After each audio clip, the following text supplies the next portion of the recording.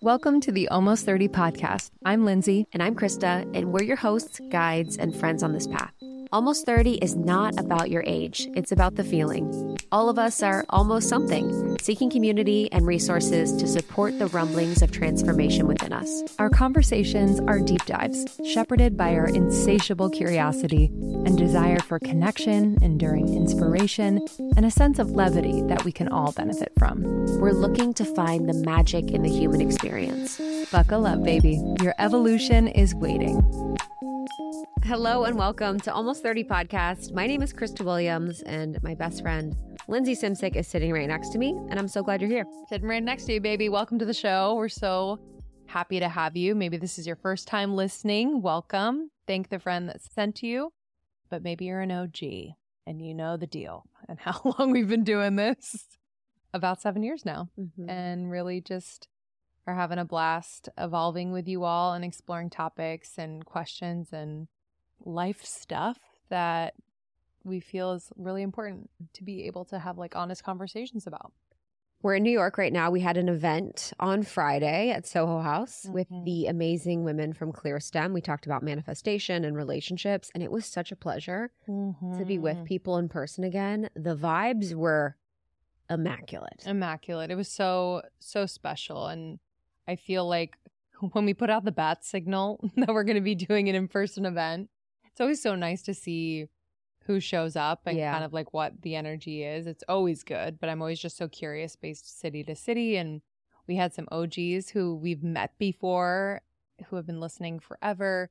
We've had some people that we've only met virtually in our membership or in Sacredness, etc. And seeing them in person for the first time was so special. And then like new listeners who have just started listening to Almost 30, and the sentiment amongst many of them who I talked to was like, yo, everyone here, like I want to be friends with everyone here. Like I feel like I'm making friends. And they were like surprised. And I forget that a lot of times when you go to events, it's either very like, we're just here to see the thing and we don't really talk to anyone new.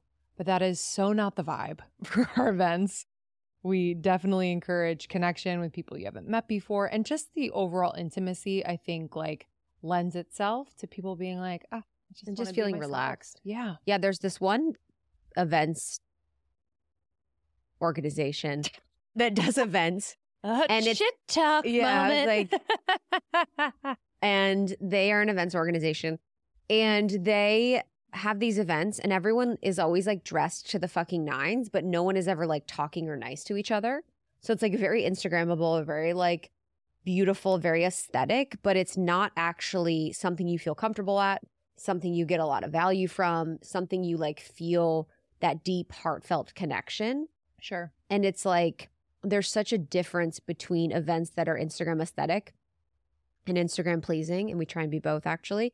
And events where you actually feel like you're comfortable, like you're getting a lot of value, like there was authenticity, like it felt like a very new and unique experience. And I think within this, talking about manifestations and relationships, we actually had the episode being shared on the show. We shared things we've never shared before. We talked about things we've never talked about before. And we wanted to also bring in like the live coaching element so that we could work with some people in our audience just in that like very unique, like in the moment type of way. But yeah, it was just so nice. And it just reminded me of the power of like being with people. Oh, yeah. Yeah. If you don't know, we went on tour for about 2 years. And so we really got that very consistently for quite a long time. And slowly but surely, we've been kind of like just planting little events in LA and New York and in between. And hopefully we'll rev up around when we launch the book as well. But yeah, I think after 2020 and that whole period of people just, feeling really disconnected, feeling really lonely, there is a revival happening. And just shout out to Danielle and Kaylee of ClearStem, the founders. It's really, really fulfilling to be working alongside two women who, yes, are badasses in business, all the things, like that goes without saying. And we are able to connect on that level, but also they work just as hard on themselves individually and their relationship. And so I think that's something that we really wanted to emphasize in this event too. We didn't want it to be about entrepreneurship, how we started our businesses, all the things, because the true secret sauce to any of this success kind of lives in the realms that we were speaking to, the relationships, how we are actually manifesting or how we approach that. And so much of the way that I see manifestation is so much less about what do I want to get out of life? Mm-hmm. What is the thing that I want? And more like the alignment focus and the allowing of what is naturally good and coming to me and what is naturally part of my path and plan and not resisting that. And so we talked a lot about that. It was just a pleasure, but it's been so nice to be in New York City. I'm going out to dinner late. I'm doing my thing. I know. What's been a highlight and a low light? So on Saturday when we went to dinner, you know, peeps are just trying to get me to hang out with dudes and talk to dudes, and I'm not. And I was like, everybody, I don't even go to dinner past 8 p.m. ever. So this is huge. The fact I'm out to dinner past 8 p.m. Meanwhile, I'm in bed thinking about Krista at dinner, wondering how the heck she's staying awake. I'm like, I'm having wine every once in a while. Mm-hmm. And I'm like, this is already big enough that I've made this much progress where I'm staying out till like 2.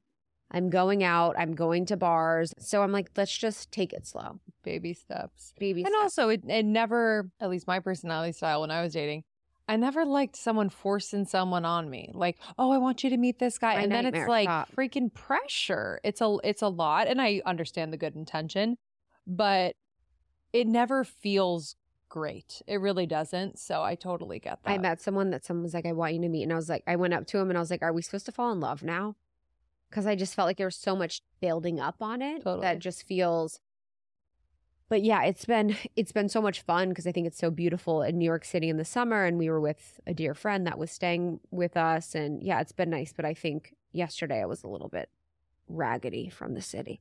Yeah, for sure. I mean, we're like in the city. And even I told Sean last night, I was like, oh, going into the city every day is a vibe. Because I'm in Brooklyn in my little bird's nest. And I'm like, whoa, I really have to be mindful of what I'm picking up. Mm-hmm. I have to like kind of clear at the end of the day. Mm-hmm. Nothing crazy, but it's like this city, it's loud, buzzing. Like it's just, it can be a lot. Yeah. So yeah, you coming from LA and yeah, just us doing the most. It's quite a bit. Yeah, but we're used to it. Yeah. But it was such a pleasure to have Dr. Gabrielle Lyon. She's a board certified in family medicine. She completed a combined research and clinical fellowship in geriatrics and nutritional sciences from Washington University in St. Louis. She completed her undergraduate training in nutritional sciences at the University of Illinois, and she's a subject matter expert and educator in the practical application of protein types and levels for health, performance, aging, and disease prevention. So she is just someone that is deeply researched, deeply in this space. She focuses a lot on muscle and protein, and she has a new book out now, which we talk about, but we really wanted to dig in with her on a variety of topics. And I think this is a conversation that might be different than other conversations you've had her on, because we like to approach things less from the super scientific and more from the emotional, spiritual, applicable parts, and also focus on our target demographic.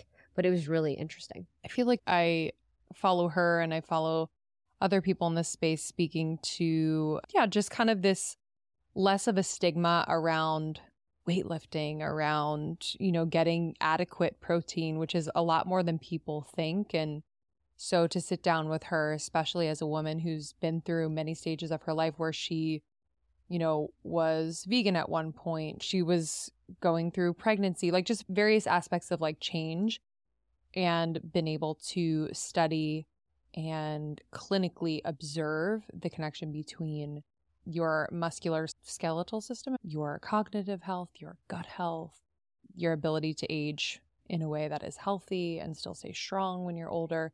It's really, really fascinating. And what I do love too, yes, we definitely go into more of the emotional, spiritual, etc., but lots of science here. So if you're a science nerd like we are, in those moments where it's like those facts that really just anchor us, she is a wealth of knowledge. Yeah, we talked a lot about types of protein, the importance of protein, why we should focus so much on building muscles, how muscle building ability declines as we age. We talked about why protein and muscle is so important for your blood sugar, for longevity, and so many different elements. We talked about the obesity epidemic in America. We talked about semaglutide, Ozempic, for all you Ozies obsessed people that want to know about her perspective on it, and peptides and different things that are more like cutting edge. So if that's going to be something that triggers you or bothers you when she's talking about that, you might want to just fast forward to the end. It's at the end of the episode. I know it's such a hot button topic that a lot of people are talking about, whether positively or negatively. We just basically asked the question and let her share what she thought. And it is what it is. Yeah. That's an interview for you. Yeah. You know what I mean? Facts. That's facts. We're here to ask questions and just, listen. We don't need the answer that we need to hear or that we believe. So it was really, really interesting. So the new book is called Forever Strong. It is coming out very, very soon. This episode is coming out right before the book comes out. So be sure to pre-order it. Go to her website, drgabriellelyon.com. You can pre-order, and she has a bunch of free resources, whether it's guides or recipes for you. So you'll get some goodies when you pre-order the book. drgabriellelyon.com. You can follow her on Instagram as well, Dr. Gabrielle Lyon, and just want to thank her. She's amazing and sweet and kind and present. And it was just a pleasure to sit down with her. She also is the doctor of our dear love, Organic Olivia. Yeah. So you're going to hear from OO's doctor herself on the information. So thank you for tuning into Almost 30. Thank you for subscribing, for rating and reviewing the show. It means so much to Lindsay and I. It's helped us grow. We have courses and programs at almost30.com, whether it's the Life Edit, Sacredness of Being Single, our amazing membership. Happy to support you there. Morning Microdose is our daily show that has our hits of 5 to 10 minutes. And then Almost 30 podcast on TikTok and Instagram. We love you. We love you so much. We'll see you on the other side. Enjoy.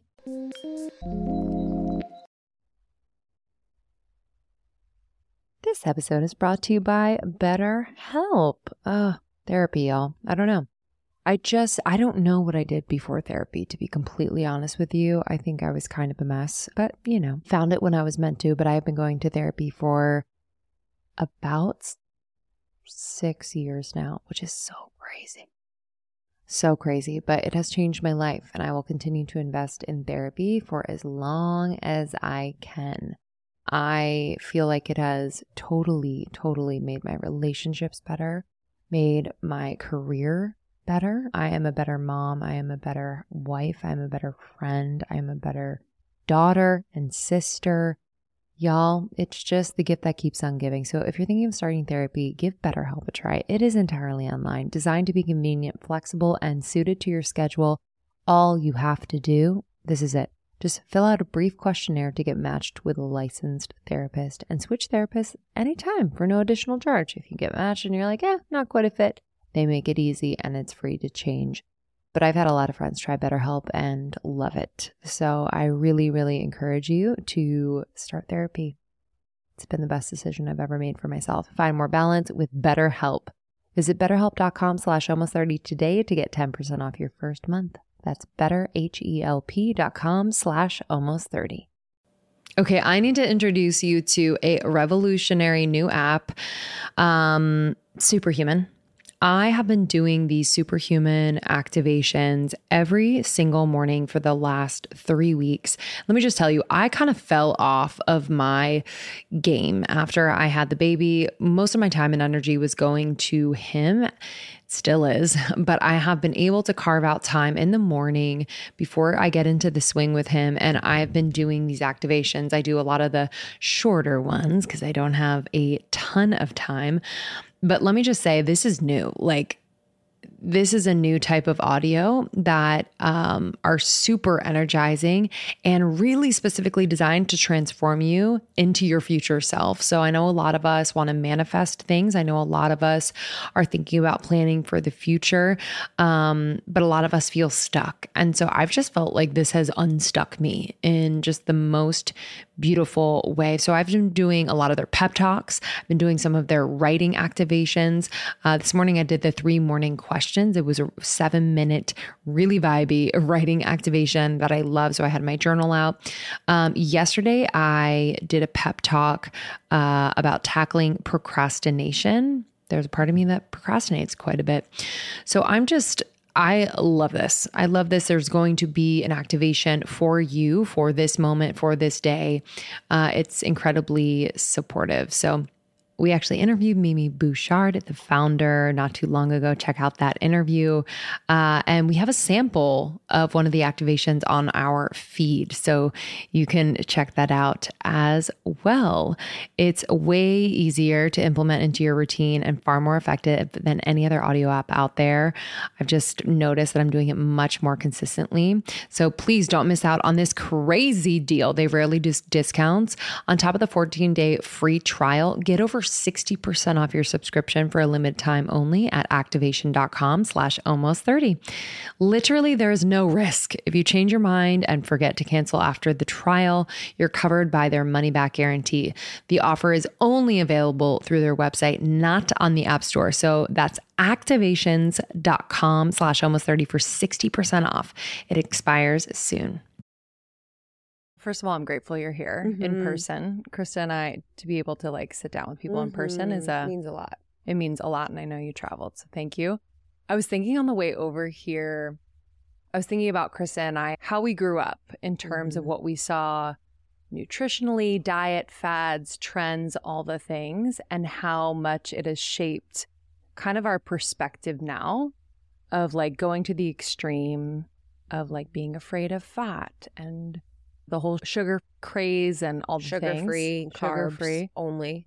And it's become such a liberating moment, I feel like, in the moment that we're living in, where so much truth, and partly thanks to your work, is coming to light, where we're actually hearing things that are like, oh, this is actually truth for our bodies and not just something that's being sold to us. And I was curious, kind of your experience growing up as a young adult in that world as well. What did you fall for? What did you kind of get mixed up in that kind of landed you where you are now? Well, first of all, I wanted to thank you both for having me. It means so much. You two are the voice of a generation, and that is incredible. So the opportunity to be here with you and to share this stuff is critical, and it's critical because you are the way information gets out there. So I want to start with that. We were hoping you would. We're like, can you repeat that compliment? They slipped me a 5 in my We'll pay for your Uber over. I'm like, here's your script. You guys just can't see it because it's parked here. That means a lot. So thank you so much. And when I was a younger woman, I was also very confused. And that's actually what led to my obsession and work within the nutrition space. I actually graduated high school early in 3.5 years, and I moved to Hawaii. Spent a lot of time on the land, at the beach, just really connecting. And it made me, at the time, just feel so connected to the earth. And I started on this journey thinking, how is what I'm eating actually impacting my body? I had a leg up. And the leg up was I moved in with my godmother. And she is a functional medicine nutritionist OG. Her name is Liz Lipsky, and she was the generation before Mark Hyman. We're talking really an innovator and really thought about how do we deeply use food as medicine. So I watched her see patients, and I was really interested in vegetarianism, being macrobiotic, which was eating with the seasons, and anything that you could think of, whole natural foods. Over a period of time, I ended up really not feeling well.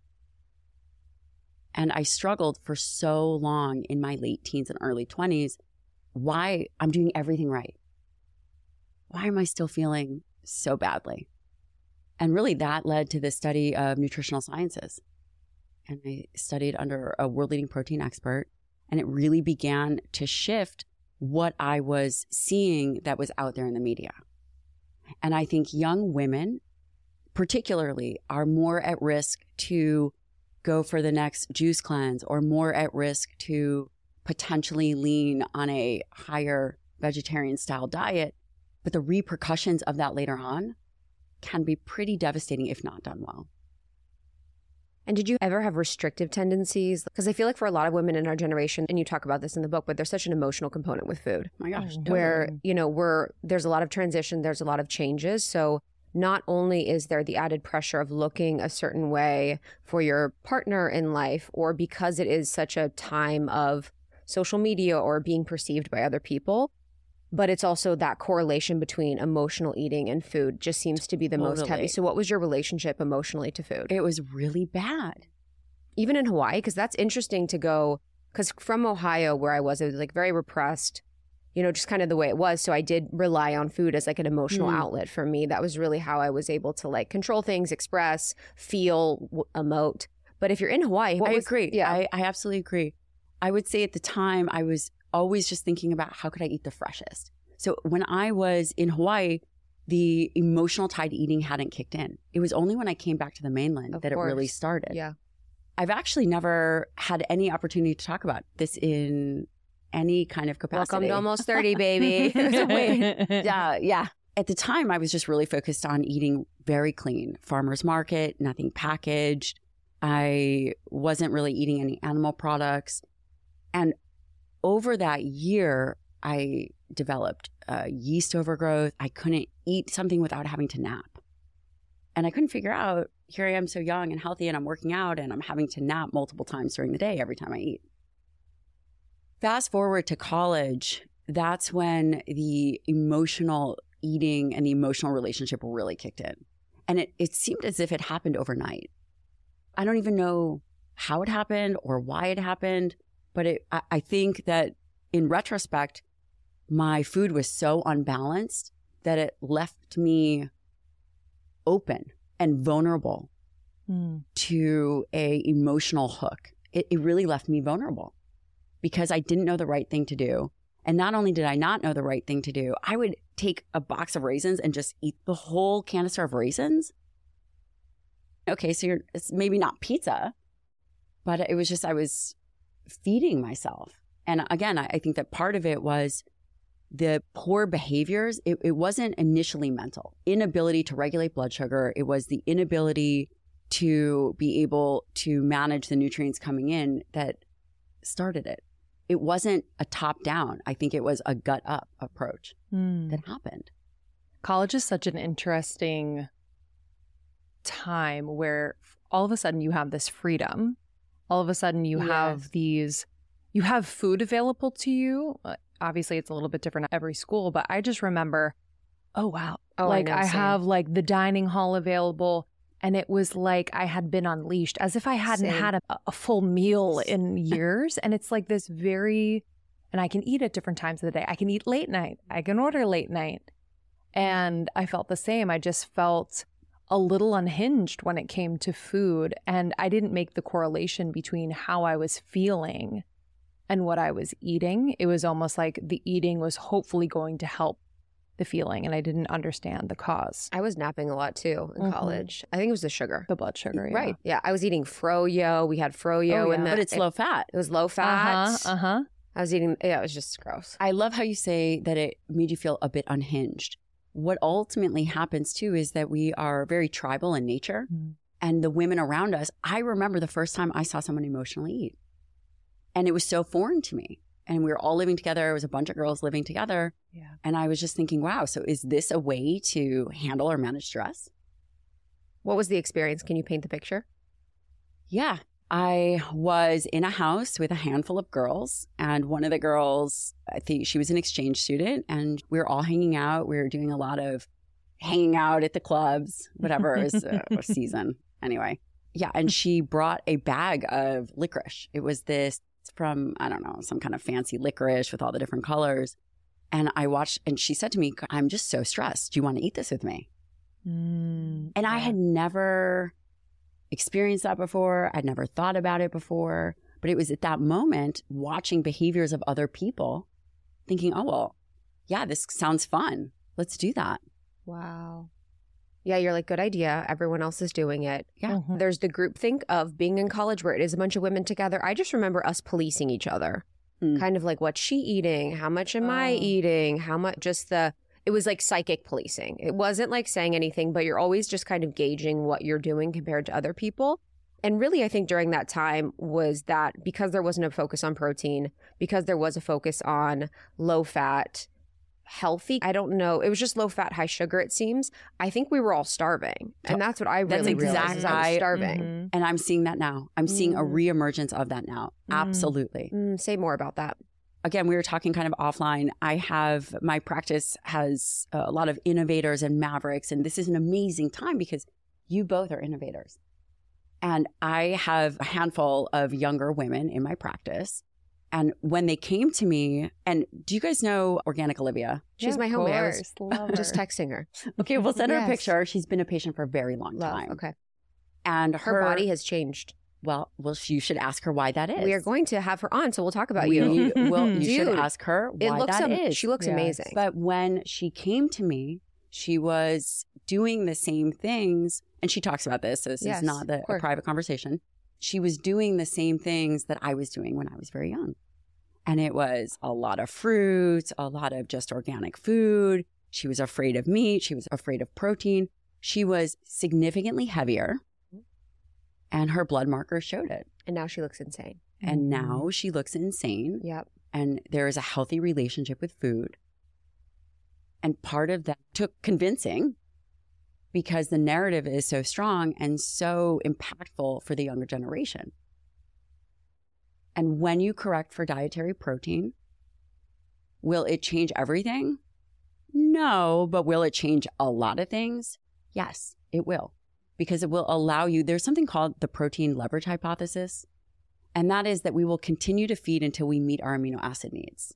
And the amino acids, as everyone knows, are the building blocks of protein.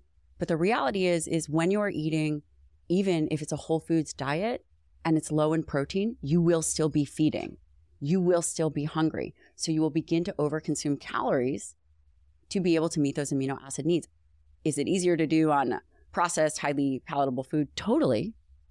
But what this creates is it not just creates this body dysregulation, it creates a lot of mental dysregulation for women. And I really think it also pushes women towards eating disorders and disordered relationship with food. Think about it, what happens when your blood sugar ebbs and flows. You have to have stress hormones that also spike up. So you might not actually be stressed. You might have low blood sugar. That's what I think about my anxiety. Just a lot of times when I had, just gone through phases, and I'm not saying that everyone that has anxiety, this is what their experience was. But I think a lot of my anxiety and stress was related to like blood sugar dysregulation or even depression. Because I'd be like, I'm up, I'm down, I'm sleepy, I'm like lethargic. I can't really manage my emotions. And so much of it was because I was just eating so poorly and my blood sugar was just so dysregulated that I couldn't really get a handle of things. And I couldn't really find myself in like a stable rhythm of energy or a stable rhythm of like healthy hormones and emotions that felt really good and that felt like me. Yeah. So what's happening in the body when we are not getting enough proper protein? So the majority of people are getting the minimum amount of protein.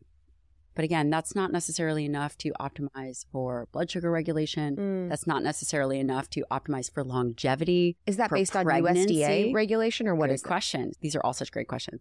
The recommended amount of protein is 0.8 grams. And it says recommended dietary allowance. That's a terrible name because it should be the recommended minimum amount of dietary protein, which is 0.8 grams per kilogram. For the listener at home, the average female is getting around 60 grams of dietary protein a day.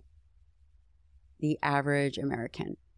I recommend the minimum for any kind of health or body composition be at least 100, just to kind of start. And to your question, what happens when we don't have enough protein? It becomes very difficult to have the body rebuild and repair. So protein turnover is going throughout the whole body. You, as an expecting mother, are doing a lot more protein turnover, but our liver, our gut, everything is turning over all the time. Protein is required for neurotransmitter production. When we say proteins, there's 20 different amino acids, and these different amino acids all do different things. For gut health, there's mucin production things, right? So there's an amino acid called threonine, and it helps with gut health. There's an amino acid called arginine that helps with vasodilation, meaning for blood pressure. There's all different things that these individual nutrients, which we collectively know as protein, do. The most important thing to understand is on a very high level, when you are not balancing your meals, you are going to be at the whim of the ebb and flow of your blood sugar. You are also going to set yourself up for a body composition you're probably not going to be happy with.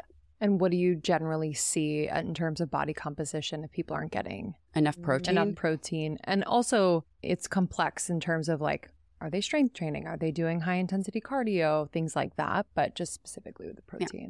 Well, first of all, when you are younger, you have a lot more flexibility. So for the under 30 crew, you guys are still in really good, I'm assuming that's where you got the name. Almost 30. Yes, but we are over. So I asked, I was thinking about this on the way over. I said, so what happens when they're over 30? Do they change the name? But yes. Everyone asks. But I wasn't going to. We'll keep it for now. There you have it. When we are thinking about what we see in individuals that are not getting enough protein is that you actually could be small. You don't have to be overweight or obese, but you will have low muscle mass. You'll see kind of the skinny fat, like really thin, but kind of mushy. And it's just not ideal. And this has nothing to do with looks, right? This is all about what is the health of your muscle. And that becomes a challenge because when you are young, this is the time to really train. This is your opportunity. You know how they always talk about bone health? This is also your opportunity to put on healthy skeletal muscle. Can you always build healthy skeletal muscle? Yes. But is it easier as you get older? It's not. Right. I mean, when I say older, it's just more challenging versus if you take what you have now and you optimize it and you protect it, then you have more flexibility. And that's why it's so important. And that's actually why I was really excited to talk to you, because social media is amazing and influence is amazing in multiple ways. The ways that it is amazing is information can get out there at speeds as if we've never seen it. I used to have to go to the library with the card freaking catalog and then go to the journal section of the library where it smelled exponentially like mold. And Larry's in the corner yelling at me to put everything, whatever, you put this back. Gabrielle, you've taken out 27 journals and could you at least put them back? But there was a time where I would have to take those, go through it, read it, and that took a ton of time. Now what we see is you can go on PubMed, you can go on Google Scholar. The access to information is different than it's ever been. And it doesn't mean that all that information is good. In fact, the amount that's coming out, it would probably say it's quantity over quality now. So everybody has access to research, and the flooding of information and the flooding of noise, this chaos making machine, makes it very confusing for people. So now, for the first time ever, we're having people with a voice who are not necessarily experts in a space speaking about things that trickles down to their parents, to their audience. And I'm afraid for the next generation. I'm afraid of the information that we are going to see with this demonization of protein and muscle, that we are going to see an epidemic of osteoporosis like we've never seen. We are going to see epidemics of disabilities, physical disabilities that we've never seen before, because we are living in a world that seems to be moving more towards extremes. Yeah, it is so interesting. I was thinking about this yesterday because I saw something where there's this new rise of fake podcasts where people will just have like a microphone and headset and not actually have a podcast, but just be talking into a podcast as if they're podcasters. It's very interesting. And they'll just be like spitting. And they'll post on social media? Yeah, they'll post on social media. So it's like, it's almost as if they were guests or something, and then they'll read stuff. And they were reading something. I'm like, you have no qualifications to say what you're saying. You're literally reading something that someone else wrote.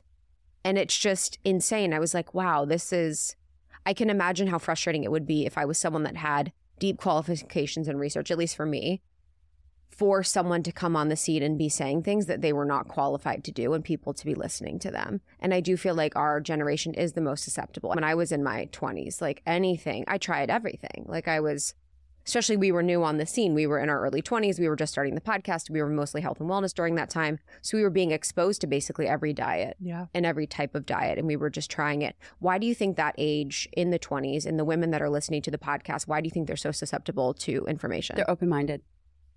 They're open-minded and they're hungry for information. They're most susceptible for anything. They're most susceptible for any kind of manipulation. As someone that has your experience in the way that you teach and the way that you share information, focusing on muscle growth and focusing on protein was something that you decided to really lean in on as like something that impacts the whole. Yeah. And so why is that? Like, why was that the path that you chose as like your main mission and message, which is helpful because it's so clear that impacts everything? It chose me. Mm-hmm. It chose me. I have no doubt that this is the mission that I was placed on here to deliver. And I'm going to tell you why that is. I serendipitously have this godmother who is an innovator in the experience of nutrition and really understanding. Again, before functional medicine, before kind of this whole thing. Then I went to the University of Illinois and I happened to land in the nutrition class of a man named Dr. Donald Layman. Dr. Donald Layman happens to be a world-leading protein research expert.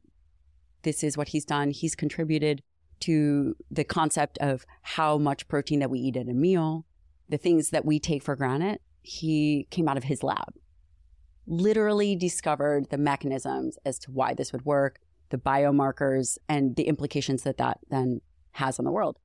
So I studied under him for 4 years, and we did research, and we looked at overweight women and what would happen as these women were changing nutritional diets. And, you know, it was all very fun. Then went off to medical school. I knew at that time that I was very interested. I was a nutrition science major. So I was very interested in nutritional sciences, very interested in muscle at the time and protein, because this is what he was doing. Fast forward to medical school, fast forward to residency, was still always very interested.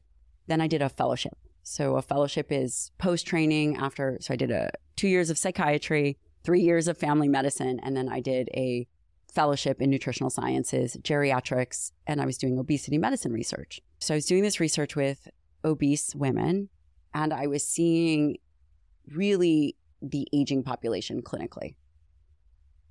And it was long hours, it was a lot of stuff, but you start to see this landscape. And this landscape of suffering.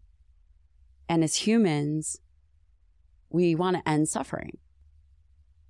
You know, you're sitting at the bedside of Sally's grandma who's dying. Meanwhile, you're seeing Sally in clinic because she's 30 pounds overweight and has never been able to lose that last 30 pounds. But then you're imaging these other people and you're seeing them in the Alzheimer's ward. All of them have low muscle mass. And then you see, okay, so like, what is the similarity? And I had this aha moment. And this aha moment came when we were imaging brains of overweight, obese women. And this one woman, we looked at her brain scan and it looked like the beginning of an Alzheimer's. It looked like an Alzheimer's brain. And it was at that moment that I realized that the one thing all these patients had in common wasn't that they had body fat problems. It was that they had muscle problems. And that we actually were focusing on the wrong pathology. And that's why nobody is getting better. It's 50 years later. We're still talking about obesity. Mm-hmm. We're fatter than ever. We're sicker than ever. I realized that if you ask the right question, then you can get a good answer. And perhaps the hypothesis that we're looking at, that this is all body fat problem, is the wrong one. And what were the things that these people were doing that was perpetuating that? And that's where this muscle-centric medicine came from, which is studying muscle and thinking about muscle as the pinnacle, as opposed to obesity medicine, where obesity medicine focuses on the problem, the symptomology. Obesity in and of itself is not the obesity problem. It's in part a muscle problem. Mm. So why are we not talking about that? If we really care about fixing these issues that we're seeing, then it's not just lose body fat. Yeah, I loved that shift that you have, because it is really focusing on like, what is something we can think about positively? What is something we can move towards, instead of going against the obesity thing, where it's like we're always mitigating the issues. We're always focused on less body fat. But I do like the concept that with muscle, the more that you build, there's like the benefit to it. I am juggling quite a bit lately. I have a new baby, 6 months in, and we are finishing our book and running a business and a marriage and a house. And it's just a lot, but everything is all good and just my dream, but it's a lot. But I have found that if my health routine is on point, then everything runs smoothly. And one huge piece of that routine is my supplementation. And Symbiotica has just always been a constant in my routine. If you haven't heard of Symbiotica, they are a health and wellness company that does everything with intention. I mean that from the bottom of my heart. Like, I know them. Sherveen has been on the podcast many times. I just have seen how passionate, how incredibly intelligent, how dedicated he is to creating products that are clean, plant-based, without toxic or harmful chemicals, which we need more of that in the world. So let me just run you through what I'm taking. I take the vitamin D3 K2. It's the liposomal form. I just squirt 12 little pumps in my mouth every single morning. I also take their B12. I'm also obsessed with the liposomal vitamin C. I have these little packets. Whether it's winter or whatever season, it's obviously great for immunity, but it also is amazing because it has biotin, one of nature's most beautifying ingredients. So I've seen an improvement in my skin, hair, and nail growth as well. I do have mom brain, but I'm doing my best to just support my brain health in any way. So for brain health, focus, and memory, I really love taking their liposomal magnesium L-threonate. It's an innovative form of magnesium that is able to cross the blood-brain barrier. It supports brain health, mood, immune system function, and overall well-being. It's incredible and tastes amazing. It's like this yummy vanilla cream flavor. That's the thing with Symbiotica products. They taste unbelievable. So it really makes taking all of these supplements so easy, so yummy, and I actually look forward to it. So if you want to give Symbiotica a try, there is no better time. Right now is the time. Symbiotica.com, Cymbiotika. Use our code almost30, 20% off site-wide. So major. And then when you bundle and subscribe, which I highly recommend because you never want to run out of anything, you're going to get an extra discount. So just do it up. Symbiotica.com and use the code almost30 for 20% off site-wide. The concept of obesity is so complex too, because it hits blood sugar, it hits it hits so many different things. So the concept of obesity has so many different topics underneath it. Do you feel like muscle can mitigate as many topics as obesity covers? I agree with you that obesity is highly complex. Yes. Whether it's a dysregulation of leptin and ghrelin, whether there is issues with insulin resistance, whether it's a mitochondrial issue, whether it's inflammation or toxin exposure, there's a bazillion things and reasons why obesity could be a problem. Out of all those reasons, what is the one or two direct inputs that we have? Well, skeletal muscle. Skeletal muscle is still a site of, at the root, insulin resistance. So if we care about obesity, if skeletal muscle makes up 40% of our body, it's a full organ system. It is the site for the majority of glucose disposal, the things that we're eating. Nobody can argue calories in, calories are out. People argue this. This is not something that we argue. It's real and it matters. How are we going to manage that? You're going to manage that through muscle. You can't exercise your liver. Could you exercise and improve mitochondria? Yes, but you can't say, okay, well, mitochondria number 273 in my calf, let's go. But you can directly influence skeletal muscle health. Exercise is in and of itself what I believe to be the greatest influence because of the impact that it has on all these different metabolic processes. 24% of adults are meeting the requirements for exercise. Are? Yeah. Wow. I think we know so many fit girlies, so I'm like, isn't everybody overworking out? But 100% of people eat. We have to be able to pull these two levers. Mm-hmm. And again, we talk about diet and exercise. The fitness community has been talking about that forever. What I am talking about is how can we reframe this from a medical perspective and really think about aging, longevity as a trajectory, and what do we need to do now to prevent that from happening? Yes. Is obesity a problem? Yes. I believe that the majority of the physiological changes that happen first are in skeletal muscle. Yes, they happen in liver, but liver glycogen, this is not a big storage unit. You can't exercise your liver. But skeletal muscle health, do you know that the issues with skeletal muscle happen decades before you even see anything in blood work? There's no such thing as healthy sedentary. There's no such thing as a healthy sedentary. Skeletal muscle requires flux. It requires movement. It requires to empty the suitcase. And there are multiple ways to do it. Movement does it. Resistance training, again. How do we continue to support the health of skeletal muscle?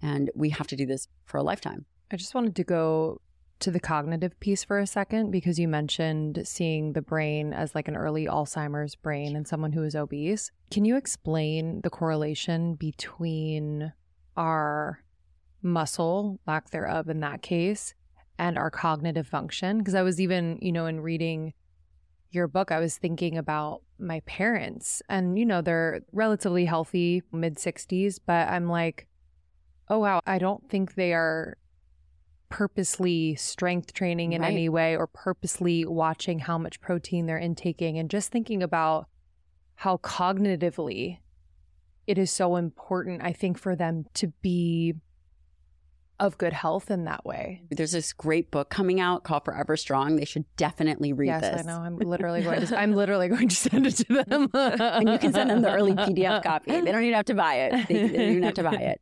There's been a lot of research on exercise and brain function.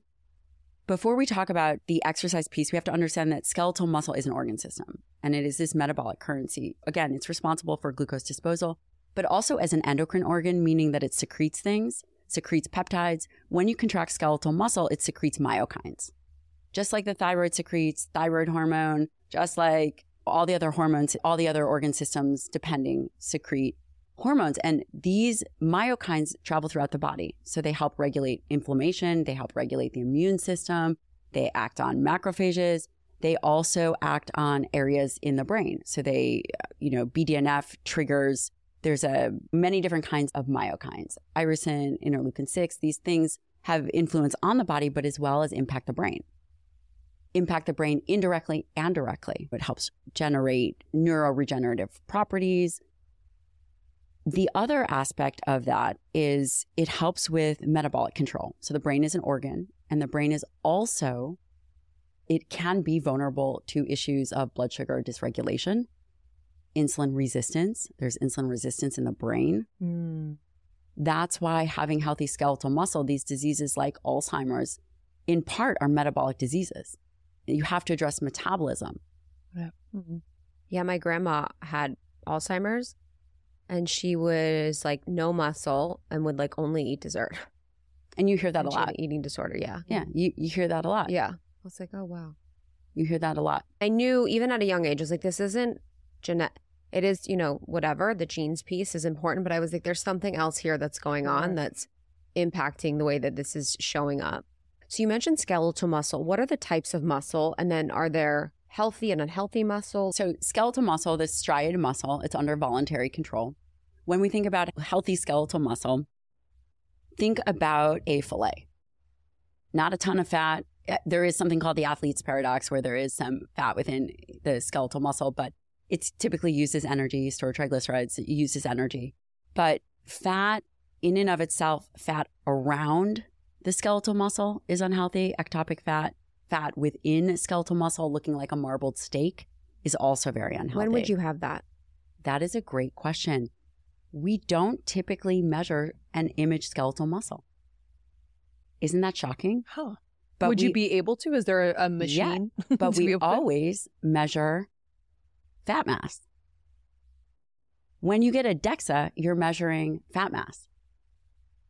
Then the lean mass, the rest of it is extrapolated data of bone and organ and blood and muscle. But we don't actually routinely image muscle. It's not a checkup. When you go to the doctor, they don't do a routine strength test. They also will tell you your percent body fat often, but they won't tell you the amount of skeletal muscle mass you have, and they won't tell you the quality because we don't look at it. In fact, I don't even know what your ideal muscle mass should be. Yeah, I don't know. I know my ideal body fat. But do you see these are huge gaps in conversation and care? Yes. Yeah. And it is. I just really love the concept of thinking like ideal body fat's less is good. And then the muscle mass is like. And in fact, there's a paper, Bill Evans came out with a paper. He's one of the authors, and it was talking about D3 creatine. This is this new way in which it's just used in research of actually directly measuring how much skeletal muscle mass you have. Cool. And one of the conversations over time is that the mass doesn't matter. It's all about strength. Cognitively, that doesn't make sense, right? It's not just strength. It is also about mass because, again, we talk about glucose disposal. We talk about amino acid reservoir. We talk about all these things, protection from if you fall. But now, for the first time, we're starting to measure actually the amount of skeletal mass that you have. And what he was saying, and what these papers were saying, it's a handful of papers, is that the loss of skeletal muscle mass has bigger implications, negative implications on outcomes of health, morbidity, mortality than the gain of body fat. So it's less important if you're gaining body fat than if you're losing skeletal muscle. Wow. So it's the loss of skeletal muscle over time rather than the gain of body fat. This is critical. And this will change the conversation. You ask, do we measure what does healthy skeletal muscle look like? Again, we could say it looks like a fillet, but people are not routinely doing CTs or MRIs. And it's not feasible or affordable. And I think people are generally, they look in the mirror. Yeah. And they're like, okay, I'm thinner than yesterday. Mm-hmm. Awesome. Muscle generally, will, if they are building muscle, might make them look at their bodies differently, get a little scared. Am I getting bigger? Uh-oh. Like there's no correlation between the health of having more muscle and that being actually a beautiful thing when you look in the mirror. Do you know what I'm saying? Yeah. There's a gap. And I think even though it's really simple, it's kind of that cognitive dissonance when you start to build muscle, especially women, where we're like, uh-oh, like maybe my thigh looks a little bigger. Mm-hmm. Not on everyone, but I feel like that's where the fear comes from. Totally. And it's hard. It's to build muscle is hard. Yes. Yeah. And weight is Improperly. such a huge issue for women, and just this whole body composition. And again, if we can shift the perspective of not what do you have to lose, but what do you have to gain? Muscle is the only currency that you can't buy. You can't bargain for it. You can't sell it. You have to earn it. And if we shift the perspective to what are the things that we can do to facilitate strength, inevitably we become stronger as people. Mm-hmm. We become more resilient or proactively resilient. It's not if something is going to happen in your life, it's when. Why is muscle so hard to build? When you're younger and untrained, it's not so hard. Right. But I think consistency for people, Okay. training hard enough, Yeah. putting enough volume, putting Yeah. enough effort in. Yeah. Yeah. And then supporting it with dietary protein. Yes. So there's a break that could happen in consistency for people that are listening is not staying consistent. And then there's not having enough load on, right, to create the tears for the process of rebuild to happen. And then the proper recovery with protein is not also happening. Right. And then is it the right protein? Like, because I want to kind of explore too, do people need creatine? Do they need amino acid supplements? What is the proper recovery? So I guess, can you walk us through what should the consistency be? And then secondly, what should the load be for people? What should it feel like in their body? Because I want to go by more feeling than weight for specifics. And then what we should be recovering with. So your first question is, what do we need creatine? Do we need omega-3 fatty acids? I would say at the foundation, making sure that you're getting enough protein. The protein hierarchy would be how much protein you're actually getting. We know that 0.8 grams per kilogram is too low. We know that 68 grams a day is going to be too low. We know that 100 is probably the bare minimum I would recommend. If you are really trying to build muscle and support your body, I recommend 1 gram per pound ideal body weight, which is on the higher end. I've been doing this for a long time. This is what I see, and most women won't hit that. So if a woman is 120 pounds and that's where she wants to be, then 120 grams of protein, she could even go higher. If she wants to build muscle, you are going to be in a little bit of calorie excess, but you can do it in a way where you don't have to be putting on body fat. We see it all the time in my clinic. Women change their body composition, put on skeletal muscle, and lose body fat. They do phenomenal. Now, the question becomes, what kind of protein?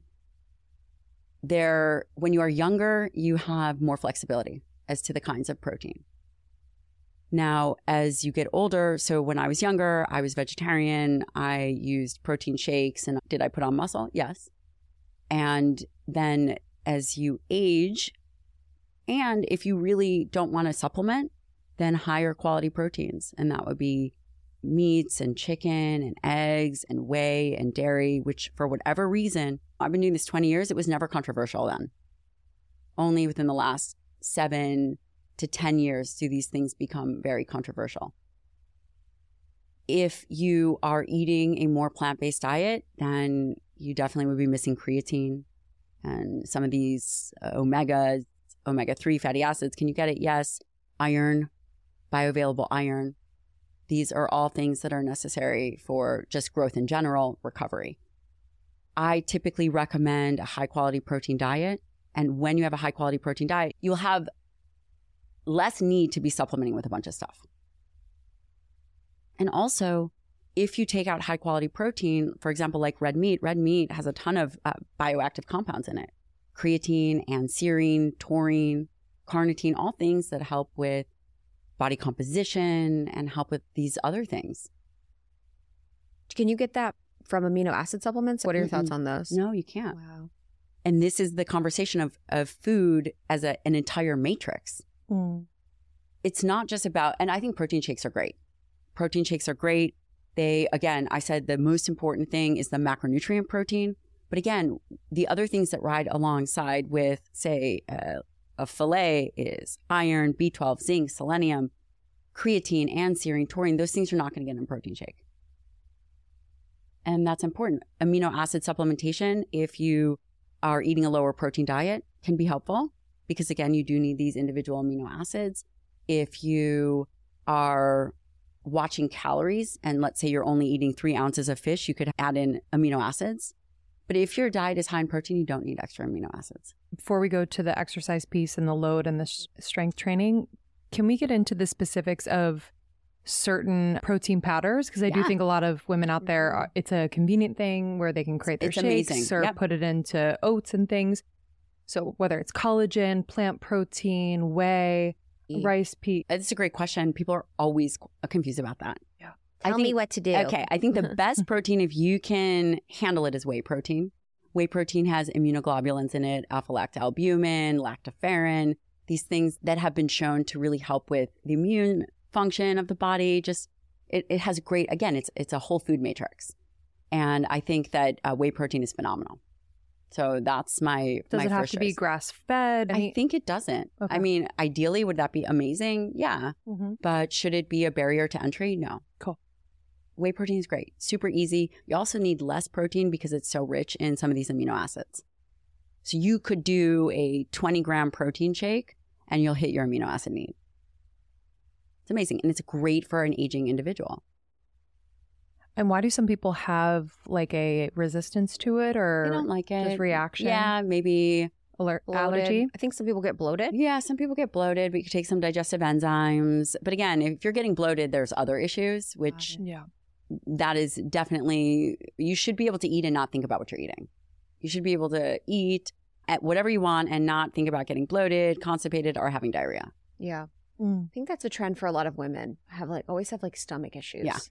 Yes, we tackle that all the time. Really? I swear, I think my next book is going to be about the gut microbiome and muscle health. Yeah.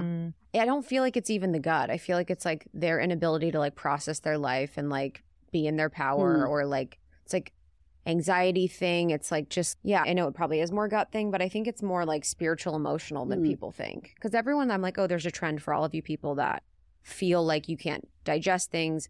You have IBS, you have all these things. I'm you're very anxious person that like doesn't really cope well with life. And so it's now showing up in your body. That's interesting. Hopefully they'll grow out of it. Yeah, exactly. Okay. So we talked about whey is your number one. My second one, you know, I say that whey is my number one. Another protein that I think is phenomenal is if you could mix whey with some kind of collagen peptide. That's, I think, the next frontier, because we didn't really talk about this in depth and it's probably not totally relevant, but high quality protein, we as Americans think about muscle meat, like not eating a bunch of liver or organs or collagen or bone type stuff. It's just hard to eat bone anyway. But the amino acids of collagen are different than the amino acids in this. The ratios are different and the amounts that are in whey.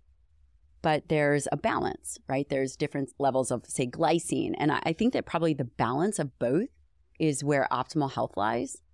Wow. So maybe it's 2/3 whey and then 1/3 collagen. Mhm. But collagen protein is an incomplete protein. Right. You should not count that towards your total protein intake. Which is fascinating. Yeah. So basically, was it like discovered in a lab where they basically discovered that by pulling on these specific levers of these specific types of protein combinations that we could increase skin elastin, you know, because it does specific things. It does specific things. The early studies done in collagen, I think they were in the 70s, and they ended up having, I think a few people died when all they ate for protein was just collagen. So I believe that it was, I don't know if it was inpatient, but that was their only source of protein because it is totally deficient. You can't be on a protein deficient diet and survive. Makes my skin freaking glow though. So let's talk about it does. It's and crazy. That is amazing. What kind of collagen, is there a brand you use? No, I'm not impartial. Okay, so it just works. So Are there some that don't work? I don't know. I mean, I don't know the sourcing of all the collagens, but I was just curious because your skin's amazing. Mhm. Girl can always use some skin help. Yeah. I think that collagen is amazing. But you shouldn't use it for muscle health. You should use it for skin and gut health and other things. I caution people to just say, okay, well, I had my protein, I have my collagen. So use it, but use it with whey protein. The least favorite that I have, but I'm okay with, is the rice pea blend, because it hasn't been around so long in nature in that way. Again, these are all ultra processed, all powders, they're all ultra processed, and that's okay. But the pea proteins over time, they're potentially estrogen-like activity. I just don't really know what to think about it. And I think that we could never possibly consume that amount at once.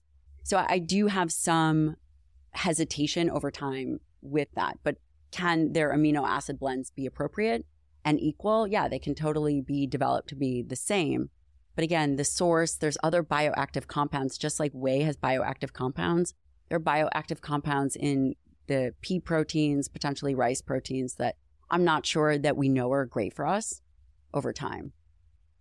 Is there a plant protein that you would recommend for people who are plant-based? Brown rice pea. There's like a new Mucuna. I have a patient that is taking that. And then the fermented products, Yeah. I think that's incredible. Yeah. They're coming out with some fermented type vegan proteins. Okay. I don't know so much about that, but definitely fermented foods in general. And Yeah, brown rice is always weird. Brown rice protein. I'm like, I don't know. Because it's weird. Totally. Because I think about eating more rice. I'm like, I don't want to eat more rice. Mm-hmm. So then eating more brown rice protein always feels kind of weird. I agree. If someone was to be vegetarian or vegan and they are mostly supplementing with those types of shakes or protein bars or whatever, what are your thoughts? I would ask them why. Why are they making those decisions? If it's to save the Moral. planet, it's Yeah. a really bad choice. Say more. We're not going to eat our way out of climate change. Mm. And it's going to be devastating, these beliefs that we're recycling, this idea of meatless Monday. It's devastating because it's going to teach my child that what she's just subconsciously what she's eating, she should be removing meat for a day. It's a smokescreen. This idea of eating our way out of climate change is a smokescreen. The majority of climate change, especially in the US, is transportation, electricity, and industry. 80-some%. The US might be 9% is agriculture. When COVID happened and everything shut down, what was the change in greenhouse gas impact? Not that this needs to be the conversation we go into, but I do think that there's like an imbalance in how we talk about how certain like animal products are affecting the environment, but then there's also making almond milk and how the bees are affected. And, you know, there's just, we're not necessarily talking about it all and recognizing that every single. Yeah, I think it's one of those things, like many things in our culture and society, where it's like there's actually a greater problem that's here. Correct. But then we have both people fighting as if this other side is the problem, but it's actually not. It's the greater food industry, agricultural industry. And it's population. Yes. Red meat consumption is down 30%. We're more efficient at making products and milk. We're more efficient than we've ever been. Mm-hmm. We're not less efficient. We have a population issue. Say a population, too many people? We have too many people. We have to feed a world. Yeah. I think it's a distribution of resources. I think there's enough food for people, but I think we have a distribution of resources issue. And we waste 40% of our food. Yeah. Yeah, that's true. In the West or across the world? Well, in the West, I don't know about the rest of the world, but where we are, we waste 40%. All that contributes to greenhouse gas, not food wasting. Right. Mm-hmm. Right. And also, it's just like myopic. Animal products, the majority of land is marginal land. You can't do anything with it. Marginal land, you can only graze cattle. Mm-hmm. What about the impact that our dogs and cats and our animals have? Mm-hmm. But we don't talk about that. Mm-hmm. Eating red meat isn't going to destroy the planet. That's not the issue. Mm-hmm. The issue is, how are we dealing with transportation? How are we dealing with all these other things? Are we leaving our lights on? You could be vegan for 2 years, or you could take one transatlantic flight, and that would be equal. Mm-hmm. How does that work? Yeah. Right. There's a whole system in place. I just have found this so interesting lately in my life. It's like when I'm just faced with my access to information is different than yours. Because the access to information that I know about being plant-based is different than what you're saying. Not that I'm saying yours is wrong or mine is right. Yeah. But it's just so fascinating because I'm like, wow, there is just so much information and resources out there. And who knows, not saying you're wrong or not saying I'm right, but it's like, we never truly know what is actually right because I've heard things that are just different than that. And that's where who's getting the right information, who's getting the wrong information for people. And it's just fascinating to me. Mm-hmm. This is part of the issue. Yeah. This is part of the issue. So if we just were to look at hard numbers, 80% of the impact on greenhouse gas is not agriculture. Wow, that's what I've heard. It is. It's just not agriculture. We're not going to eat our way out of climate change. Yeah. We should not be cutting down rainforests. Brazil and China really need to do a better job. Yeah. But as it relates to the U.S., we shouldn't be wasting food. I think there also is, too, just like a better farming practice for people. So we could have just a better ecosystem within our farming so that people are getting their food from local farmers. Totally. The local farmers are not just like over farming on the land. We have better quality soil. We have just like a better system. And I think with the globalization of our economy has been helpful in a lot of ways, but hurtful in a lot of ways because now we are going to, you know, when I was in Hawaii, all the fruit was from Mexico. That's crazy, right? It's things like that where you're like, what is going on? This isn't necessarily making sense. So I think it's just a broader issue, but I do think it is really important for people to think about where they're getting their meat from, the quality of their meat, and just being more intentional about their food and body in general. Because if we're wasting a lot of the food, a lot of times it's just a lack of intentionality around what they're eating. And I really like that if we are more mindful about the meat consumption or even building more body mass. I guess the question would be, if someone is going to be plant-based and they focused on building their muscle mass, are they going to have a harder time? Will it be something that they will find more challenge with? Or could that be a lever that they could pull to follow more of the muscle-centric plan, but in the way that feels good for them? They could definitely do that, especially if they're younger. Yeah. It's going to be much harder as they age. Why is that? I'm so curious about that. As individuals age, they tend to eat less. And you've probably seen it with your parents. Every bite counts. Yeah. And again, I'm a geriatrician by training. These people are not eating a lot. And if there's this conversation to cut back on high quality, you need high quality nutrient dense foods. Yeah. Especially if you're not going to be supplementing. And there's going to be some new data that's coming out. There's a new paper that came out and they recently presented it at ASN, which is the big the annual nutrition conference, where if you're eating whole foods, not supplementing with shakes, it would take 4,000 plus calories to try to meet the basic amino acid needs. Wow. That's not doable because it's all carbohydrates. Yeah. The reality is the lower your dietary protein intake, the higher the quality has to be. But that's just whole foods. So this is not adding shakes. And I'll send you the paper. You guys might find it really interesting. If an individual wants to be vegan or vegetarian, could they use plant-based proteins? They absolutely could. They absolutely could. I would also caution them as they age, it would be impossible to replace everything that is in that a food matrix, but it doesn't mean that it wouldn't be a viable option. Which is powerful to think about. But yeah, I mean, when you're talking, I'm thinking about my dad. I'm like, oh gosh, you just so far from the goal of what it is. And you can tell in how it presents in health. But I think for a lot of the women in our community are in their ages of fertility and hormones. And I think that's a conversation. Lindsay's someone that's pregnant. And we have a lot of women that are trying to get pregnant and finding it challenging. And it seems to be a very popular topic amongst our age group. So I'd love to explore your thoughts on what's happening with fertility in women and potentially how muscle and protein relates to that. I consider myself a pro in this area, having knocked out 2 little children. Muscle health is really critical for a healthy pregnancy, especially when you think about gestational diabetes and the epigenetics for the child. We know that the healthier the mom is, the healthier that baby is. That's incredible. The healthier that baby is, the more likely that baby is going to grow up physically active and have a better body composition and less issues. It is the mom's responsibility. Fertility issues, I think that it's obviously multifactorial. Whether someone has PCOS or insulin resistance, you're going to really have to address muscle health. When we just think about PCOS and we think about insulin resistance, you have to address muscle health. Those women should be lifting weights. I don't think long sessions of cardio are going to be great. We don't need to have increase in stress hormones. But again, any activity is better. I don't want anyone to take this out of context.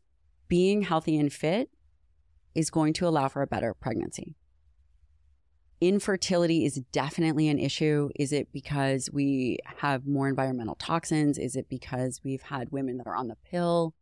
There are a whole host of issues.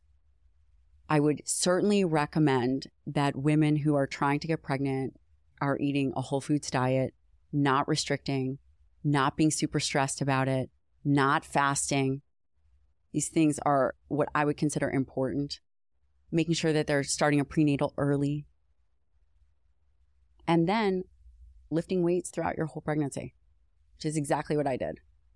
I also had hyperemesis gravidum, and What's that? Wow. do you know what that is? Isn't that where you're sick all the for time? 10 months. Oh, with nausea. Oh, I threw up every day for 10 months, multiple times a day. I mean, And you did it again? And I did it again. Stop. And I would did go you have to it the second gym. time? Not as bad. No. I would do kettlebells. I trained with Missy Parrish. She's amazing. She's actually in the city. And I would bring a bucket and do some kettlebell swings and throw up. No way. Yeah. Because you just knew the importance of... I was going to feel this way anyway. You got to push through. I was so sick. I'm so delusional. I'd be like, this means my baby's going to be so powerful that their energy is doing this. It doesn't, and correct me if I'm wrong, I don't think it has necessarily an effect on the babe so long as you're getting your proper nutrition and hydration and all the things. It's harder to gravidum? do. No. Yeah, exactly. No. But yes, so training. I also would say one of the big things that women really struggle with is anemia, especially going into pregnancy. And the other thing is making sure they're ovulating and they have good thyroid function. Say more about that. I have so many women in my life that have thyroid issues right now. It's actually very interesting. Yeah, you got to treat it. What do you think that is? Why do you think there's a trend of increased issues with thyroid? I think there's a lot of extra iodine around. We started seeing a real increase in hypothyroidism when they started adding iodine to salt. Really? Mm-hmm. And do you think it's just slowing down the function because it's overloaded with iodine? I think that it is creating potentially issues with hypothyroidism because it's in products. It's not just in salt. It's in skincare products. It's just all over. I think that people are getting a bit too much iodine. I know it's crazy. I know. I also think for thyroid function, I think that we test it more. So we're finding it more. And then with Hashimoto's, that's a whole different topic with autoimmunity.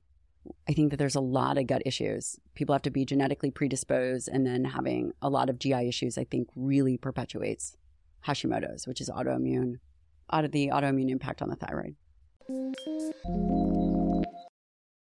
In terms of someone who is coming off of the pill, do you have any recommendations? We've talked about this a lot on the podcast, but just in terms of whether it's strength training or supplementing with protein, et cetera, like, is there something specific around that transition that you've seen? Be patient. Yeah.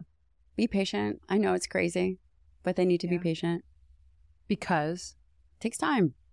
It'll take time. If For the they've been detox. suppressing, if they've been suppressing their estrogen, if they've been Sure. suppressing that hypothalamic pituitary axis for a long time, it takes time. Yeah. But I would always recommend, I do think that training, resistance training, and throwing in some kind of training that makes you uncomfortable is really great. Is that going to jumpstart your body from the pill? Not necessarily. Could you potentially use herbal supplementation and all these other things? Yes.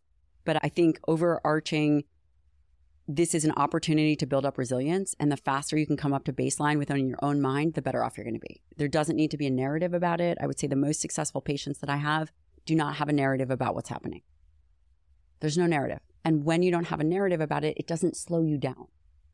So you come off the pill, you know you're going to get your period back. You're going to exercise. You're going to do one thing that's really hard, some kind of really hard training. You're going to take a prenatal and you're going to execute.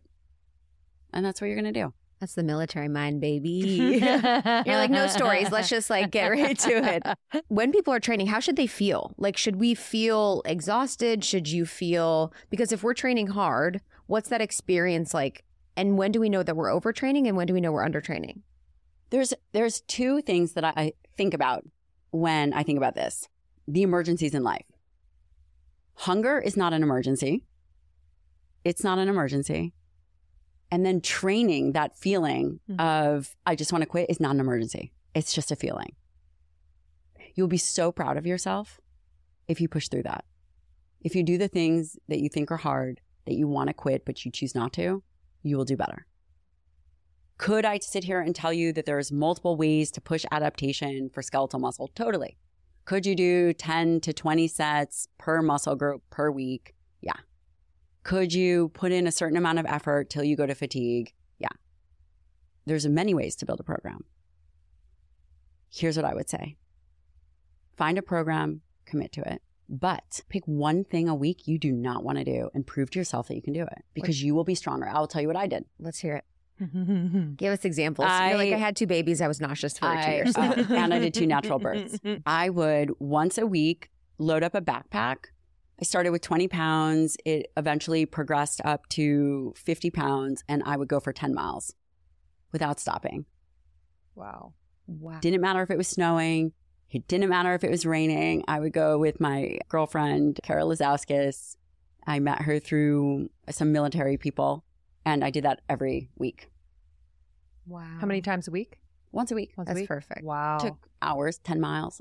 Wow. So yeah, she carried 80 pounds. Wow. And that really sucked. Yeah. The feeling after, though, feels really good. It doesn't have to be that. It could be going into an ice bath. Yeah. And deciding that you're going to go into the ice bath and you're going to stay for 5 minutes. You can tolerate hard things. Mm-hmm.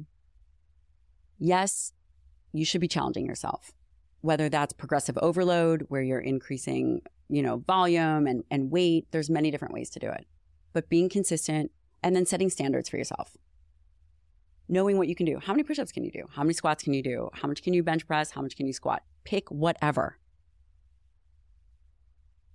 And then measure it and then show that you're improving. Because this will serve you in all aspects of your life. It's not just going to serve you in physical fitness. Here's the biggest thing that I have found. When people do not feel worthy of change or worthy of health or worthy of fitness, they'll find all the reasons why not. Speak on it, sis. Yeah, it's true. Say more. It's worthy. There is a worthiness aspect. And that's one of the first things that I began to realize. You have to feel worthy of the body that you desire. But you cannot complain or be upset about the work that you didn't do for the results that you didn't get. That is a choice. And when you feel worthy, you're willing to merge your future self with your present self and able to make choices that close that gap. It's a present bias. Mm-hmm. You I heard love of that point in your book. Yeah. How do we close that gap? Can you explain the present bias for people? It's who you are now and the decision that you're going to make in this moment. Does it support who you want to become? Humans are hardwired for the quick thing. That donut, that skip that workout, that I'm going to do it tomorrow. Tomorrow never comes. And they go through a lifetime and ultimately become regretful because they were never able to see who that future version of themselves was in the moment. So you have to close the gap of who you want to be and become that person and plan for it before it happens. Right. You know, you're going to go for the late night cookie, or you know, you're going to go like after this, I have a presentation that I have to do, but when I'm done here, I'm going to go train. I could say, listen, no, I need to do that. I have to do this presentation. I'm giving it tomorrow morning, but I'm going to go train. You think I want to? I have 5 million other things, and then I got to get to the airport. I'm going to train, and I'm going to get to work because I know who I want to be. And in order to become that person, I need to take the actions and embody the habits of what that person is worthy of accomplishing. Yeah, I'm sure working in the space where you were probably working in geriatrics or working in just your fellowship, that it was probably noticing all the trends, and then you're noticing one of the trends, which is people feeling like they're worthy of health. Oh, yeah. Or they're worthy of vitality. Do you remember a moment like that where you realized that it's not just all the things that we're doing, it's actually this belief of worthiness? Yeah, I still see patients today. And I was just talking to a girl, and she kept telling me all these struggles about how she couldn't follow the nutrition plan, or she didn't want to start this supplementation that we had provided her with. And I finally just said, listen, I have to ask you a question. Do you feel worthy of the changes I'm asking you to make? Do you feel worthy? She just broke down crying. And that was it. It wasn't a diet issue. It wasn't anything. It was she had significant trauma and she didn't feel worthy. Mm. And you got to work through that. You got to work through that. And doing hard stuff actually makes you feel worthy. Yeah. You prove to yourself you can't have confidence in something until you do it. Yeah. And that's where confidence is built. It's built in the arena. Mm-hmm. And that's incredible. And you have to have courage. You have to have courage to be and go through something that is unfamiliar. It takes courage to make changes.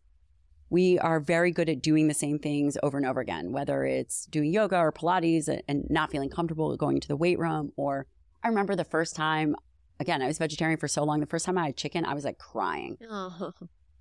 I know it sounds silly, but you still have to be courageous of whatever it is in your life that you are wanting to do. The other thing is that with courage, it's just discomfort of the unknown. It's just discomfort of the unknown. That's it. And it's also the stories you're telling yourself about it that becomes so overwhelming. And I don't think like necessarily it'll become easier. I was just watching, and I think you saw it too. There was a woman in our community who was she did a reel, Jess, on just doing uncomfortable things. And she's like, I don't think I'll ever not be anxious about this, but I'm doing it. I love that. Yeah. And like the act of doing it makes me more confident, love myself more, just feel more alive. And yeah, so I think people think that if they do it enough times, they won't have maybe the anxiety or this like need to drum up courage. It's like that's the point where you can live and thrive maybe with both. And I think it just speaks to like our need as humans for comfort all the time. Oh, just yeah. be real comfortable. And I think in this like experience of pregnancy, I've just like totally recalibrated my relationship with comfort. Yeah. And just realizing like how the parts of me that really seek comfort were keeping me, just kind of the same.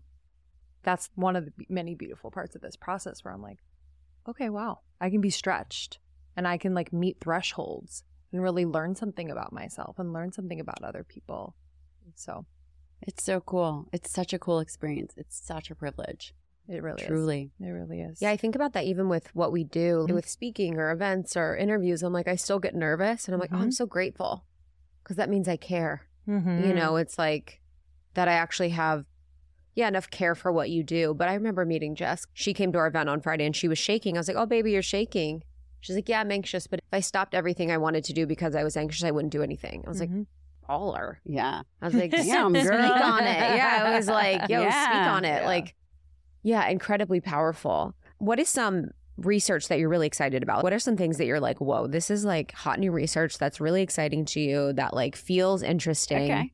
Drop with some knowledge. Okay, well, you guys are going to be like, oh, wow. Did we get the nerd alert today? Yes, we want a little nerd. They're going to start shifting away this discussion that we've always been talking about, just protein. They're going to actually begin to shift towards amino acids as individual nutrients. That doesn't even exist right now. These amino acids as individual nutrients, and how can we design a diet that is very specific and aware based on these amino acids, individual amino acids. So I think that that's very cool. So there's that nerd drop. And then the other thing is this gut muscle access.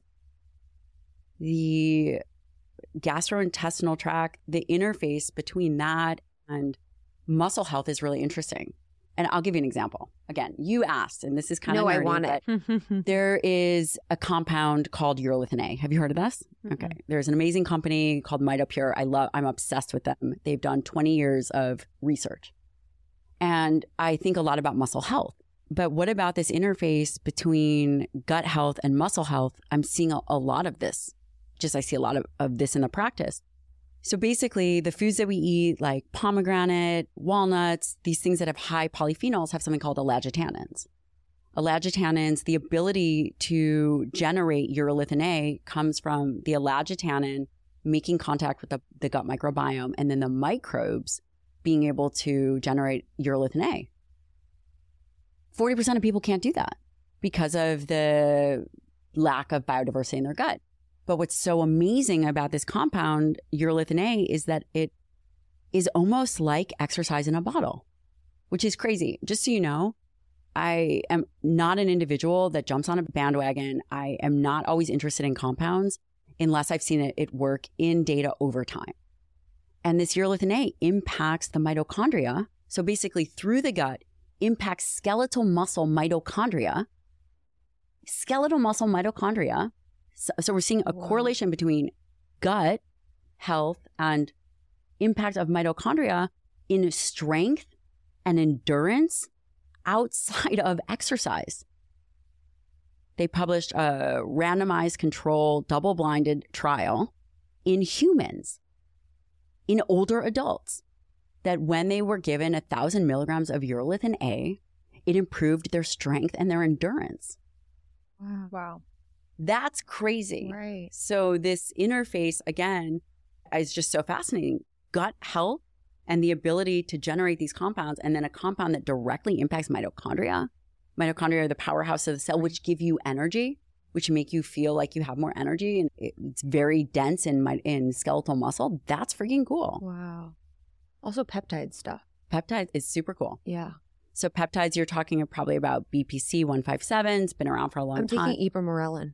Okay. So CJC and ipamorelin, which is a growth hormone analog. Yeah. Those have actually been around for quite some time. Wow.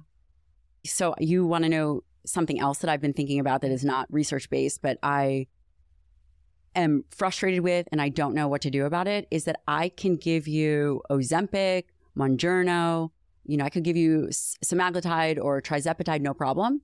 But if I wanted to give you something to make your muscles healthier, like testosterone, it's not FDA approved for women. But I can treat obesity all day long until the cows come home.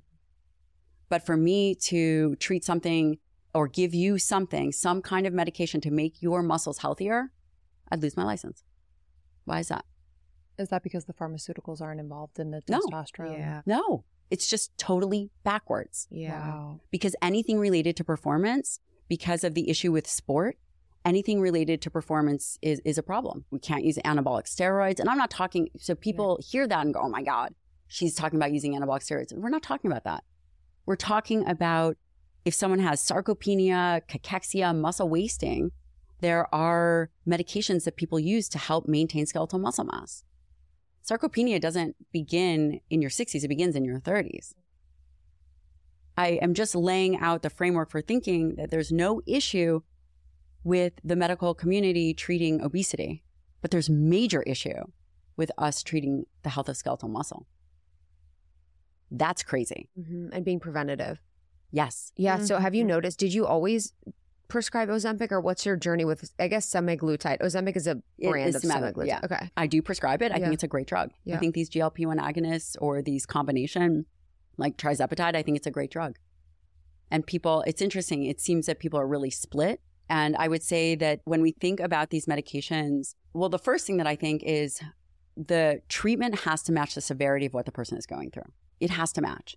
Mm-hmm. So if you have tried everything to lose weight and you are still struggling and this is destroying your life, why should you not be able to be provided a medication? Also, I've never seen anything work better. I've been practicing medicine since 2006. I've never seen anything work better. Do I think that it is a solution long-term for everybody? I don't.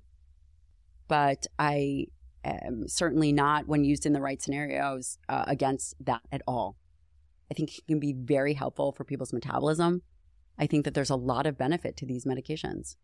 And is it helping the metabolism while they're on it, or can they be on it for a short period of time and then go off of it and their metabolism is somewhat reset? The literature would suggest, at least the last time I looked at it, that typically if people are using it for obesity, they stay on it. However, we take patients in my practice off of it all the time. We train them up with good eating habits and they're doing resistance training and their hormones are great. And we do not see a change in body composition. We see that they keep and maintain improvements. We see lower inflammatory markers. We see all the benefits of what weight loss would have provided while maintaining their skeletal mass. Wow. So from my perspective, I think it's a privilege that we have. Right. Yeah, I have no thought, because I'm not in the research, I'm not in the world. It just is interesting to see, I guess, the amount of prescription of it, I think, with people that maybe don't need it. So, yeah, and I just always get curious about, and this is not even related to research, it's more like cultural, like when people have money, they have access to drugs like this. So it just gives people more of like the privilege of being physically attractive if they have more money. Oh, that's interesting. I hadn't thought about that. I simply thought about it from of course. a doctor perspective. Yes. And I think what we're seeing in the news though, or like culture, kind of celebrity world of like quick fix, that type of thing. Yeah. Ish. Yeah. I don't know. Yeah. It's kind of how I see it branded. But I do think that like any press is good press for something like that. So I'm curious, kind of, you're using it for good and under supervision and with the hope of creating a holistically healthier lifestyle. I think a lot of doctors are really in support of it. They've seen it really work more than anything that they've ever used or prescribed. I've also seen it work with binge eating disorder and alcohol abuse. Oh, wow. Yeah, because the GLP-1 receptor would be responsible for an addiction. And they seem to have less cravings in general. Wow. I mean, it's changed people's lives. I would imagine too. I actually was thinking about that where I was like, I guess if you would have the experience of having the GLP-1 receptor being, what is it, antagonized? So it's reduced communication. So GLP-1 agonist, and it also, decreases signals of hunger. Right. It does a lot of things. It can improve insulin sensitivity. There may be even some data that it browns white fat, so it makes some fat more metabolically active. Wow. I wonder if you could create new neural pathways. So if you did have an alcohol addiction or binge one, and like then you had this experience of being someone where you didn't have that happening and you could really create or perpetuate a better neural pathway that you could use for the rest of your life. It's a great thought. Yeah. Get it tested now. Okay, let's talk about your book, which I'm so excited about. The cover's beautiful. Lindsay and I were reading it. I loved the mindset parts of it. I loved how easy and accessible it was to read. I loved the stories in it. I love that there was enough research where you're like really into it, but it was just such a beautiful book. So congratulations. Thank you. Yeah. Took 2 years to write. I'm Amazing. sure. As the quality books do. As they do. It took 2 years to write. There's a ton of references, ton of stories. I knew that I couldn't just provide people with what to do and how to do it. There has to be a mindset component. And there has to be a history component. There's a history of why we're seeing some of the information in the media that we see. What are the restrictions of what certain food groups can say versus what processed food can say? I think that the history is also really important. That I don't think that there's ever been a book like this written. And I know that if people take a moment to read it, it will change their life. Mm-hmm. It will change their life. Yeah, and it's nice that it's for everyone, every age. Yeah. I feel like people can dip into it. And you mentioned this in the book many times where it's like, it's really never too late. It's not. And I think a lot of people feel that way. A lot of people feel like, oh, well, the damage is done and this is kind of how I live my life. And they're so averse to change. And you can really feel and look and be operating so much better in a short period of time if you're immediately. focused and consistent. Yeah. And it talks about having courage and being adaptable. And what does that mean? Mm-hmm. How do you figure that out for yourself? Which is something that you have Down, truly. as a mama and badass. Well, thank you so much for coming, Yeah. for flying out, for being with us, for speaking to our audience, and for Yeah. being such a grounded resource for people and someone that just makes the information so applicable and easy and really cares about what you do. Thank you guys so much for having me. People can go to my website and check it out. There is a Forever Strong community, which is really who I want you guys to speak to, which is why I would love for you to come to the event. Right. My newsletter, I put a ton of free content out there. Tons. We'll talk about a study on Ozempic. So you can sign up for that. We also have a 30G newsletter, which hopefully you guys would contribute to, 30 grams of protein recipe. Yes, I would love Mama, that. you got recipes on that? Yeah, she's got it. Okay, so She's got we'll this collaborate. stuff. You pick your favorite recipe. We'll love that. put it out there. Amazing. And YouTube, all the places, IG, you know where to find me. Yes. I love your Instagram. It's so easy to Yeah. use. Yeah, I love the 30 grams of protein concept. I think I got that from Olivia, who got that from you, obviously. So now I'm a 30G of 30G. protein. OG. Oh, 30G OG. OG. Yeah, we're almost 30 grams of protein, but now we're going to be Oh my God, that's actually... hilarious. We'll do an Yes. almost 30. Yes. We'll do an almost 30 Done. recipe. Yes. Done. And we'll be like, just kidding, guys. It's actually 30 Yes. grams of protein. We should have something where it's like almost 30, but then you add healthy swaps to make it 30. Yeah. Or above. Done. Amazing. Okay, guys. We'll see you soon. We love you. Bye-bye. Bye. Thank you so much, Dr. Gabrielle Lyon. Again, that's Gabrielle Lyon on Instagram. Her website is Dr. Gabrielle Lyon, and the book is Forever Strong. And thank you for subscribing to Almost 30. We have new episodes every single week. So be sure you're subscribed anywhere you listen to podcasts. And go to almost30.com. You can learn more about Krista and me. And you can also get involved in our community by joining the membership. This is a place where so many people have found themselves connecting on a level that has really supported their growth, has really revived their just confidence and friendship to be like a healing ground and just like such a beautiful thing. And we have resources in there like monthly workshops and live hangs, connection with Krista and myself, and much more. So I'm really excited to welcome our new members. Go to almost30.com/membership. But until next time, we love you. We love you guys. We'll see you soon. See ya. Bye.